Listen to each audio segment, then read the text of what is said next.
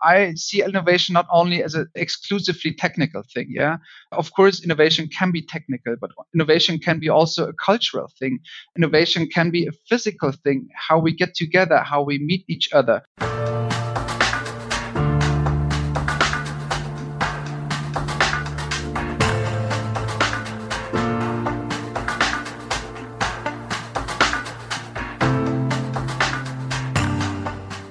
Welcome to a brand new episode of our podcast, Human and AI, Mind, Machines, and the Gradient Descent.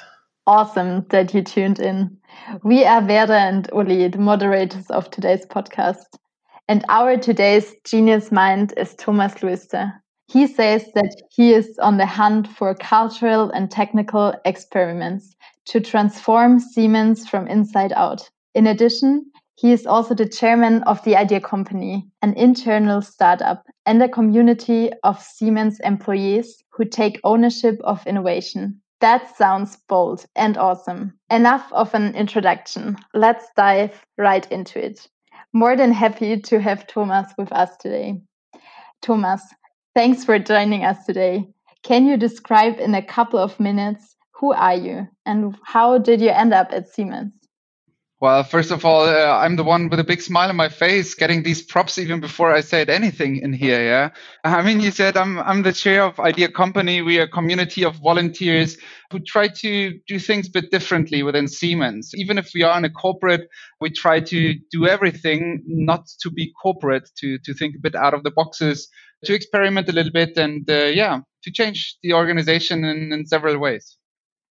But who are you? Who is Tom? How did you end up at committed to Siemens? Well, the journey was quite similar as for many others. I was working for an external consultancy, then had a huge project within Siemens and was pulled into the system. And more than happy about that since 8 years now. And your origin, what is your origin? Are you computer science? Are you, economics? Where was your roots? I'm coming from the complete different angle. I studied psychology of work and then worked as an IT consultant. However, that took place. There is a bigger story behind that. But well, I was always affine for any IT topics. And so I ended up at IT within Siemens. I'm curious, what is the biggest story behind it? Yeah, I was running an external company, a quite small one, and it was back in 2007 when SharePoint came up from Microsoft, or the first SharePoint server. And a friend of mine was working for a consultancy, and he said, well, we're doing SharePoint everywhere, so it could be a great solution for you to organize your internal stuff. So while we set up a server, well, a colleague of mine set it up. And 2 weeks later, I got a phone call from the boss of my colleague who said, I've heard that you're a SharePoint expert. We are looking for some new hires. And I said, well, I know how to write it. He said, well, that's enough. Come and join our team. And that's how I got to the consulting, to IT consulting. Yeah, getting expertise and applying it. Great. Yeah. Awesome. But before diving into the geeky things, right? We have somehow the experience that who is passionate about technology, who is passionate about innovation, is also passionate about music. Are you into music? Any instruments you play? And if you reflect on the last couple of weeks and months, what would be then the soundtrack of your, of Tom over the last months? Well, I'm a bit into music. I started to play the piano. Actually, started with my kids like 4 years ago, and really fond of doing that. But besides that, I'm more into electronical music. Yeah, and if I had to explain the last weeks in any kind of music, then it would be really progressive drum and bass with very high beats per minute, because there is lots to do currently. So there's a lot to do currently, but how do you and your team experience the current situation? And what gets you and your team motivated, and how do you cope with the challenges? Well, if we face on the challenges first, actually for us, the challenge isn't that big as we are completely virtual, or we were a completely virtual team even before the current situation. Most of the people I work with, I've never met them. So I mean, we're a community of volunteers, just people here and there dropping in, popping out. So the same setting as everybody's in right now. When it comes to the motivation, this is quite high at the moment because, I mean, we at iDeaCompany, we say that we connect employees.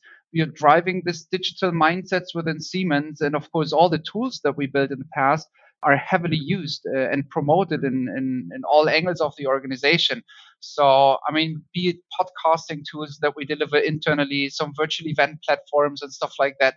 So there's lots of momentum going on, lots of people who are getting aware of iDeaCompany, and this really keeps us busy. But this is the positive form of being busy. Yeah. So one step back, can you describe to the audience what's it all about, the iDeaCompany?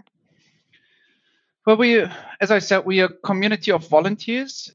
We make ideas happen that wouldn't happen if there weren't iDeaCompany. So usually there are lots of great ideas within a corporate, but then people always say, okay, who's financing that? Then there is no budget, and then it just ends up in good ideas. What we do is that we, with our volunteers, make things happen, and we don't need any budgets. We don't need any headcounts, because we just gather all the resources that we need to implement things. And things can then be, currently we're working in 3 areas. It can be tools, so small web application apps where we really support people, like an internal podcasting platform, some event platforms that we're building. It can be cultural events where we run innovation festivals, we do after-work sessions. We had a Dogs at Work project, and we are experimenting a little bit with services, how we call it, where we try to come up with services where Siemens is usually paying money to external agencies, and we are just internalizing them, or coming up with nice, easy, hands-on solution to record podcasts without an agency, because everybody can do it. Yeah. Oh, that sounds familiar, doesn't it? Yeah.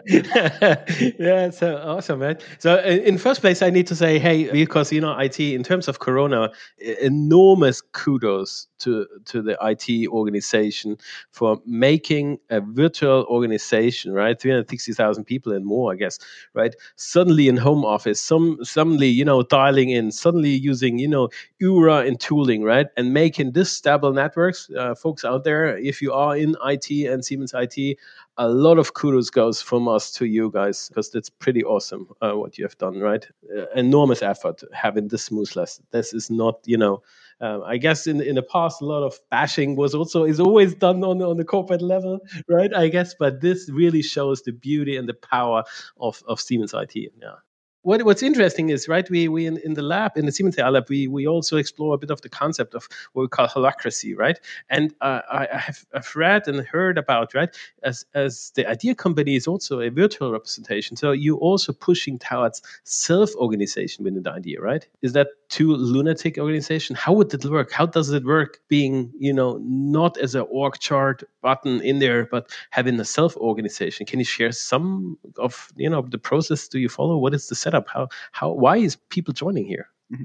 I mean, when we started iDeaCompany, it was set up as a startup. We had a CEO, a CIO, CTO, whatever. And then when I was elected as CEO, I said, well, the first thing that I want to do is get rid of titles, get ready for growth. Yeah. And this management board was just erased. Yeah, of course, that gave lots of discussions and some argumentations internally. But we also looked at all these holacracy things, sociocracy, and all these self-organizing methodologies which are out there. And in the end, we just built up something out of the stuff that we saw out there, which is valid for us. And now we have a structure which is oriented on sociocracy. So we have these circle structures. We don't have any hierarchies. We only have, for these topic circles, always lead. And the lead is not a hierarchy. It's just a coordinating function to keep the dots together.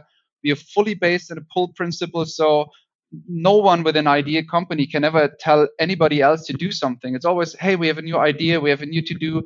Who's willing to help? And then if someone's raising the hand, we are implementing the stuff. And if there is no reaction, then it just ends up in a backlog. And this is the way how we organize ourselves. We then have an OKR cycle, these objectives and key results that we set up in a 3-month range, where we define for all these circles we are working on, these tools, the experiences, the cultural stuff, and these services, where we define, okay, this is the focus for the next 3 months. And then we try to attract people to join us to make these focus topics happen. Then we communicate it to the community afterwards. So every 3 months, there's a broadcast, how we call it, where we then tell everybody who's interested what have we achieved in the last 3 months and what is the focus for the next 3 months. So the OKRs are fully transparent, or is somebody revising them? How do you set targets, right? How do you set these key results in the revision? Is that fully transparent, or it is that individual cycle? Can you share a bit of the best practice there? Yeah, it's transparent. So it's not the circle lead or me as a chairman of iDeaCompany defining these targets. We just sit together in these circles and we say, okay, next 3 months, what shall we focus on? Then someone is saying, well, I'd like to work a bit on the back end or the infrastructure topics to get a bit more professional. The other one is saying, hey, I've that great idea to XYZ, and I would like to pick that one up. Is anyone willing to help? And this is how we define these key results. And for us, the key results, it's not these hard targets that you're used to have in a corporate or something. Yeah, for us, it's really focused topics. So we say this is our focus that we then can communicate to all the peers out there and say, look, this is what we want to do. Do you want to support? We look for some people to support the next stage of our internal podcast platform. Is there anyone with experience, anyone who's really into podcasting who wants to support? And this, for example, was the way how we got started, because we just attracted the podcast community within Siemens, who then were willing to help. And this is how we run the whole story then. So it sounds like communication is key. So you say about yourself that innovation is my challenge, communication my strength. What role has communication in the innovation process or self-organization? Well, communication is a very important part. First of all, to that statement with innovation is my challenge. I see innovation not only as an exclusively technical thing. Yeah, of course, innovation can be technical, but innovation can be also a cultural thing. Innovation can be a physical thing, how we get together, how we meet each other. Innovation is a wide range. And of course, communication is everything, because if we are not able to communicate what we are doing, if you're not able to motivate people, not able to give the necessary appreciation in our environment, then we won't make things happen. If we try to do things on our own and get this not invented here syndrome, then I think we will never be successful, especially not in a self-organized system where you do things because you want to do things and not because you want to shine in the end. I think that's the big thing. You need to communicate.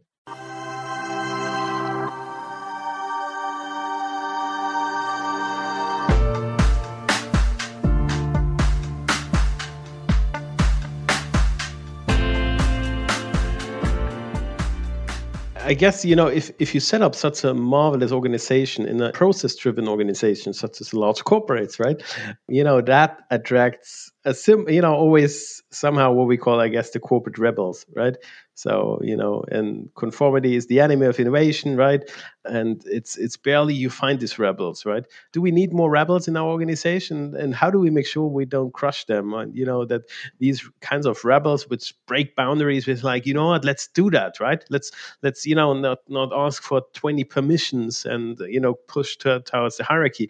How do you survive as a rebel in large organizations? Well, first of all, I don't see myself as a rebel. Yeah, actually, because I don't like this expression of corporate rebels.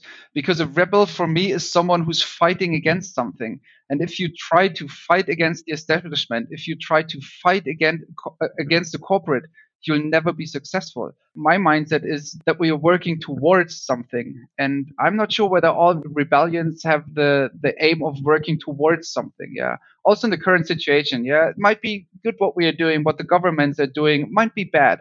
But just coming up with ideas and conspiracy things and being against everything doesn't help anyone. So I think we don't need more rebels. I think we need more people who are proactively trying to drive their ideas into a company. No one is helped with if people have thousands of ideas. We need people who make things happen. And this is what we need. And this is where we need breeding grounds to make this happen. And I'm absolutely convinced that we have to stop complaining about the current situation. Yeah. So being a rebel is not always beneficial and could also prohibit innovation in a way. What would be the top 3 reasons from your perspective why most corporate innovation programs fail? I think it's silos, and silos. Okay. I mean, if you have a look at our company, there are lots and tons of innovation initiatives, and I mean, you've seen them, you know them. They're everywhere. Yeah, we're building even platforms to give transparency on the different innovation initiatives. Why? Because everybody wants to have his own initiative that then gets the visibility and the success and this stamp that you did something good in the end. And I think that's the big problem. If you have a look what usually happens, and it doesn't matter which initiative we are looking at, there might be some which are better than others, but in many cases, there is a small initiative started in one department, and then you get this first investment and first supporters, and then you get a business case, and then comes the place where someone from the other silo is looking at you saying, hey, I would like to get your support as well, but then your management says, well, but we can't support the other use cases with our innovation budget, and then the ideas dry out. And I think this is really the main problem, that we don't have central innovation budget which is accessible for everyone, because even the overall initiatives are funded somewhere. Yeah, I mean, if you look at some initiatives within Siemens, for the one you have to be a German employee, for the other one you have to work at CT, for the other one you have to be at SCM, for the next one you have to be at Energy. But you can't start a project where a person from CT, IT, SCM, a guy from India works together. This will lead to a conflict in the end. And I think this is a problem. The colleagues at Energy are doing a great job right now. They're starting one of these Kickstarter initiatives really over the whole company, and everybody can apply, and it's clear how the thing is going. And I really like their approach. So really appreciation to the guys setting up the whole process over there. Yeah, truly right. They also pick up a bit of the concept of crowdfunding, right? The quick starter momentum that Siemens also had, together and foster the engagement, let's say, right, from the entire organization. I guess also, culture and failure culture is something of important. In the lab, we run what we call, so-called coding sprints, development sprints. We call them, fail fast in 5 days, in order to motivate a bit of the aspect that we want to explore certain capabilities, and therefore we need to go risky, and we want to learn and test and adapt as fast as possible, and learn to get enough about, how to improve over different iterations. And that means, a culture of, let's say, exploration, a culture of feedback, getting feedback. How do you cope with, a failure culture in the iDeaCompany? Do you have special formats for that? Would you want to kind of share with us? The good thing is we are not burning any budget. And if you're not burning any budget, then you can't fail. It's just some things work out and some others don't. I mean, we even have a podcast which is called What's the Next Big Idea? And it's not about these fancy, shiny, successful ideas. It's also about all these ideas that just didn't work out in the end, where people tried something, they had a good idea, but for some reason it didn't work out. And I think this is the mindset that we had. We are the ones who are bold enough to try things out. We are the ones inviting some management to new formats where we just try new technology, and we tell them, if you participate, it might happen that this doesn't work out, even in a live event with 5,000 participants. And I think this is what we just make clear from the very beginning, that we are here to try something out. And if we have 10 ideas, 7 might work out, 3 of them might really get successful, and the other ones, they just won't scale up. They are there, but nobody uses them. And it's absolutely clear for everyone. And I think this is the good one. Usually there's always someone who has to say, okay, whose fault was it? And we don't have it because we didn't burn any budget. We don't have a customer behind our ideas. We just make ideas happen that might be usable and scalable throughout the organization. And if you're not successful, then this idea just would not scale up. Talking about trying and failing, when was the last time you really fucked it up, like on a corporate level? And what did you learn out of it? I mean, we are somehow successful. We are somehow fucking it up every day. Yeah? If you're running a community of volunteers, you always, you rely on people, and then you realize, okay, they just have other projects, and you can't do anything. And this is, for me, the fuck ups, when I realize that we want to do something, but we can't due to the organization. Yeah, because people, they have motivation and commitment and they can't. And these are the bad moments for me.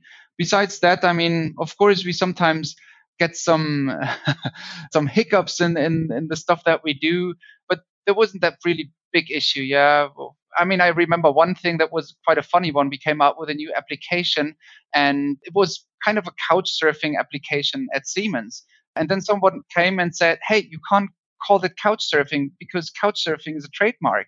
Then we discussed internally, had a quick coffee, a virtual coffee, and 10 minutes later, we had a new name. Everybody was happy. We promoted it. We went live. And then we realized that that platform was also trademarked, but no one checked it. Yeah. And even a worse one. Yeah, that was one of the fuck ups of the last half year. Yeah. Okay. But we need to talk also about somehow of the role of AI, obviously, right? How do you see the role of artificial intelligence for a corporate IT? Can you share some thoughts, your view on what's the impact of AI in the IT landscape? Mm-hmm. I mean, AI, yeah. Are there any buzzwords out there? I think so, yes. Is AI one of them? Yes. Not in a negative sense, just in a sense that it's hard to set a frame around and say, okay, this is AI, this is not AI anymore. And this is the big advantage of AI, I think. Yeah. Whenever we talk about digitalization, yeah, there might be AI involved. Whenever we talk about Industry 4.0, there might be AI involved. And AI is IT, yeah, just in a different sense. And I think we just all have to work together. And there I'm back to the silo topic. It doesn't matter where you're from. Let's have your ideas and see how you can use the state of the art technology stack to make things happen. And I think this is where I see AI within IT, yeah, to brainstorm together how we can leverage the topics.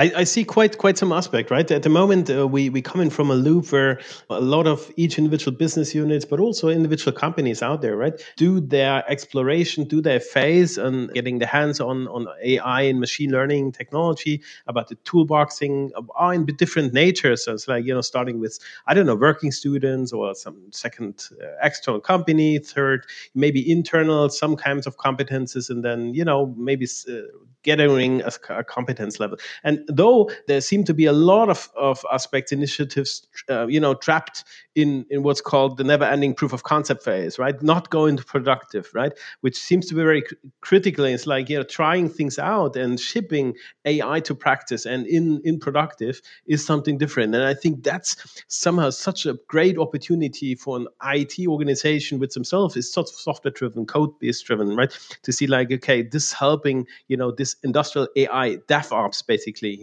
taking this challenge and enabling that, right? That would be a great opportunity, actually. Yeah, definitely. And I think there are lots of initiatives doing a great job. I mean, the AI Lab, yeah, what a great approach. Also, the guys from IT, the Digitalization Enablement Center, doing a great job. Yeah, I mean, they're the ones setting up making these platforms available for Siemens. Yeah, that you can play around and make your use cases on these platforms like Google Cloud Platform and Amazon and whatever they're called. Yeah.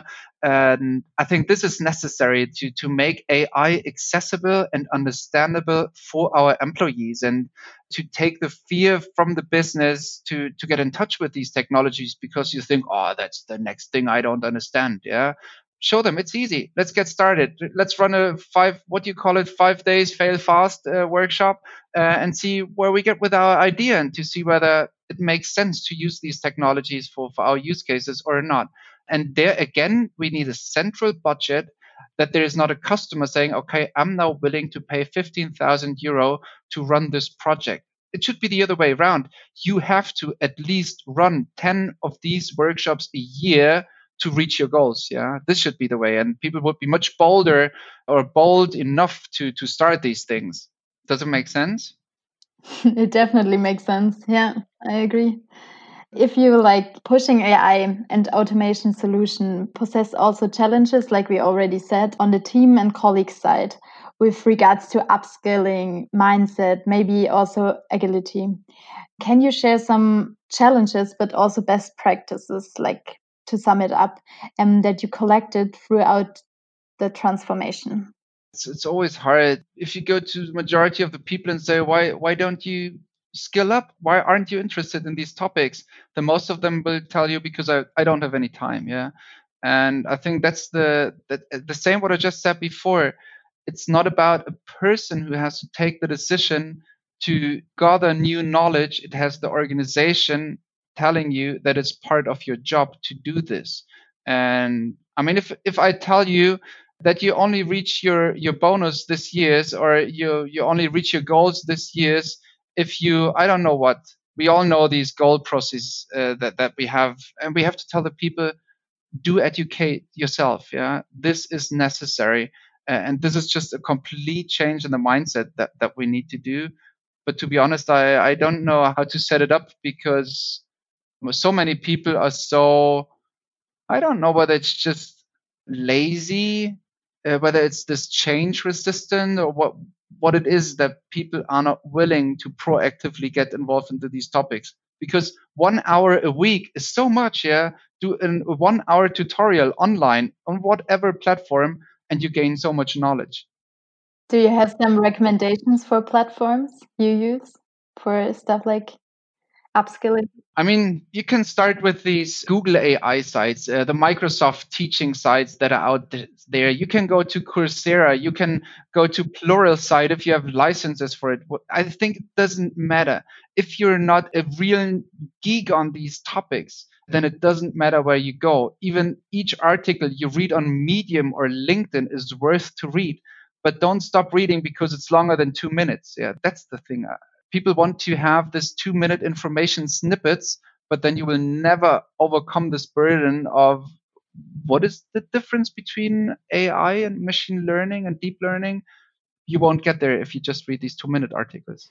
Yeah, but I guess it's a challenge, right? And it's digitalization and digitizing the process have such a profound impact, right, on the way we work and how we collaborate and the way we communicate, right? That's a challenge, and it's not to blame, not only to blame, on certain people, but it's it's part of all of our, I guess, responsibilities to to come up with ideas, how to motivate, how to collaborate, how to engage, and making this transformation with significantly changes the way how we do it, not because only we are now in a distributed home office setup, but as it continues that we digitize our process and we make it more efficient and we turn things upside down, basically, right? And that's really tricky. That's really a huge challenge, I guess, right?